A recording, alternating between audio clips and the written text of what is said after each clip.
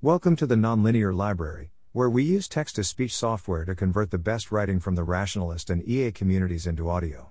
This is Comments on Allan Dafoe on AI Governance, published by Alex Flint on November 29, 2021 on the AI Alignment Forum.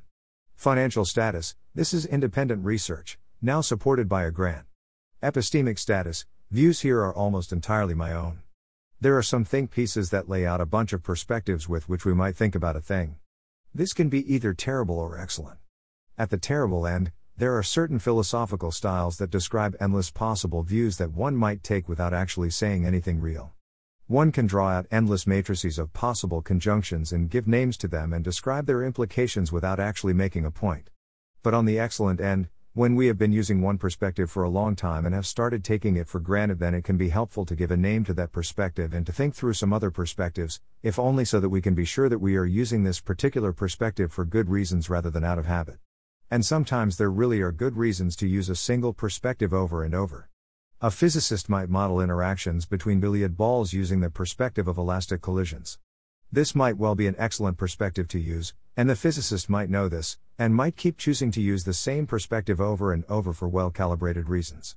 Or one might choose to view the real-world phenomenon of machines that maintain credences in their beliefs about the world through the perspective of probability theory. For many jobs, probability theory is really an excellent choice of perspective, and it might be fine to use it over and over, especially if that choice is made in awareness that it is, in fact, a choice. In AI Governance, Opportunity and Theory of Impact, Allan Dafoe asks how we should understand what AI actually is in a way that is conducive to effective oversight by our institutions. Dafoe describes the superintelligence perspective like this. Many long-termists come to the field of AI governance from what we can call the superintelligence perspective, which typically focuses on the challenge of having an AI agent with cognitive capabilities vastly superior to those of humans. Given how important intelligence is, to the solving of our global problems, to the production and allocation of wealth, and to military power, this perspective makes clear that superintelligent AI would pose profound opportunities and risks. The superintelligence perspective is well developed in Nick Bostrom's Superintelligence, Eliezer Yudkowsky's writings, e.g., Max Tegmark's Life 3.0, and Stuart Russell's Human Compatible. Identifying a perspective and giving it a name need not automatically cast doubt on it, just as giving a name to the perspective of elastic collisions as a way of understanding billiard balls need not stop us from choosing that perspective where it is helpful. Dafoe goes on to describe two other perspectives for thinking about AI. First, the AI ecology perspective. Instead of imagining just one or several superintelligent agents vastly superior to all other agents, we can imagine a diverse, global, ecology of AI systems. Some may be like agents, but others may be more like complex services, systems, or corporations. Hanson's Age of M describes one such world, where biological humans have been economically displaced by evolved machine agents, who exist in a Malthusian state. There was no discrete event when superintelligence took over. Drexler's comprehensive AI services offers an ecological services perspective on the future of AI, arguing that we are more likely to see many superhuman but narrow AI services. And second, another, broadly mainstream, perspective regards AI as a general-purpose technology, GPT, in some ways analogous to other GPTs like steam power, electricity, or computers, the GPT perspective. Here we need not emphasize only agent-like AI or powerful AI systems, but instead can examine the many ways even mundane AI could transform fundamental parameters in our social, military, economic, and political systems, from developments in sensor technology, digitally mediated behavior, and robotics. Many in our community seem to be working on how to frame what AI is so as to facilitate a helpful response from our institutions. We seem to have started out with an agent-centric view, as per Eliezer's writings and also Bostrom's Superintelligence. Then, starting perhaps with Scott and Abrams' work on embedded agency, or perhaps with Drexler's comprehensive AI services, there have been efforts to find an appropriate broadening that leaves us with something that is still amenable to analysis. In AI Research Considerations for Human Existential Safety, Critch proposes a broadening in terms of the number of humans and the number of AI systems involved in delegation of power. Human AI delegation becomes more complex as the number of humans or AI systems increases.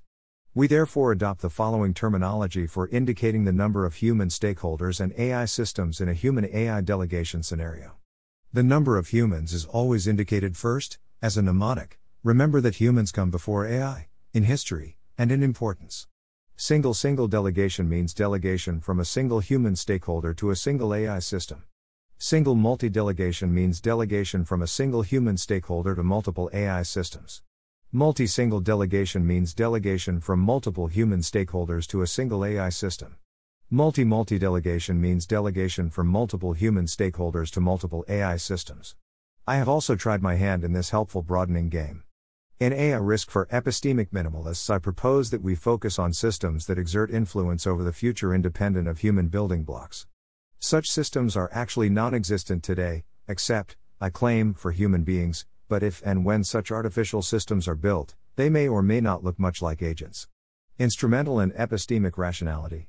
I think that framing what exactly AI is in a way that elicits a helpful response from our society is extremely interesting, because we are engaging with epistemic and instrumental rationality at the same time, epistemic insofar as we are picking a frame that corresponds to reality, and instrumental insofar as we picking a frame which, if taken up by our society, elicits a helpful response. I do not think we can do epistemics first and instrumentals second because there are just so many frames that correspond to reality, or that meaningfully compress anticipated sense data, because information about reality is abundant. This epistemic criterion must not be neglected when we select a frame, yet it is not on its own enough to identify which frame to work with, not even close.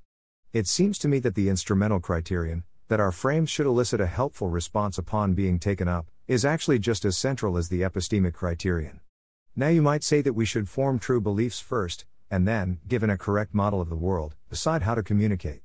But the problem is that then we will use most of our internal capacity for private models, and communicate only a tiny sliver of our understanding that we think is likely to elicit the response that we wish for from those we are communicating with. Our peers, however, have about the same overall cognitive capacity that we do, so if we communicate only a tiny sliver of our own understanding, then that will constitute only a tiny sliver of our peers' understanding, too, since they will necessarily fill the remainder of their own capacity with something. Hence this epistemics first, instrumentals second strategy severely restricts the extent to which we can be on the same page with our peers, since we are holding back most of our understanding. The alternative is to completely fill our own minds with the kind of models, which, if taken up by all, would bring forth a society capable of responding intelligently to the existential risks that face us. Then, given this, we simply communicate all of our understanding to others, knowing that everything in our minds is of a form that has been optimized for sharing. But this entails holding nothing back, both when we choose how to see the world, and when we share that understanding with others.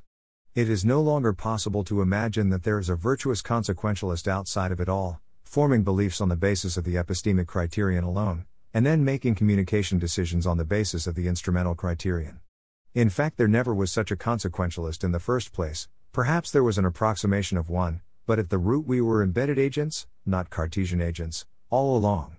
Embedded agents are subject to finite computation and storage constraints, which makes perfect consequentialism intractable. When dealing with an inert environment, embedded agents may be able to approximate consequentialist behavior quite closely, but when dealing with other agents of similar cognitive capacity, it seems that this consequentialist approximation breaks down. I believe this is at the root of the weirdness that we sometimes perceive in open source game theory. We are trying to reason from a consequentialist perspective in exactly the context that is least hospitable to this perspective, namely the one where your choice of internal states and algorithms affects the world. Coming back to the breakdown of epistemic and instrumental rationality distinction, there is an even deeper reason not to do epistemics first and then instrumentals second, or equivalently to form true beliefs first and then strategically communicate based on those beliefs. This reason is that we observe a huge amount of information over the course of our lives, yet can only store a minuscule fraction of it in our finite brains.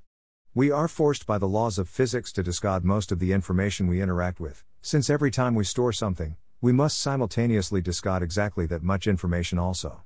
We can compress information to some extent, but even with perfect compression we wouldn't be able to retain more than a tiny fraction of all the information we've encountered. Therefore it behooves us to retain the information that is useful in service of goals, and in this way the instrumental criterion gets involved right at the start of knowledge formation. If not for the instrumental criterion, then why would we create any models at all, rather than just store all of our raw experiences? If we just wanted beliefs to be correct, and didn't care about whether they would usefully inform our actions, then the best way to achieve that would be to simply store our raw sense data, or some fraction of.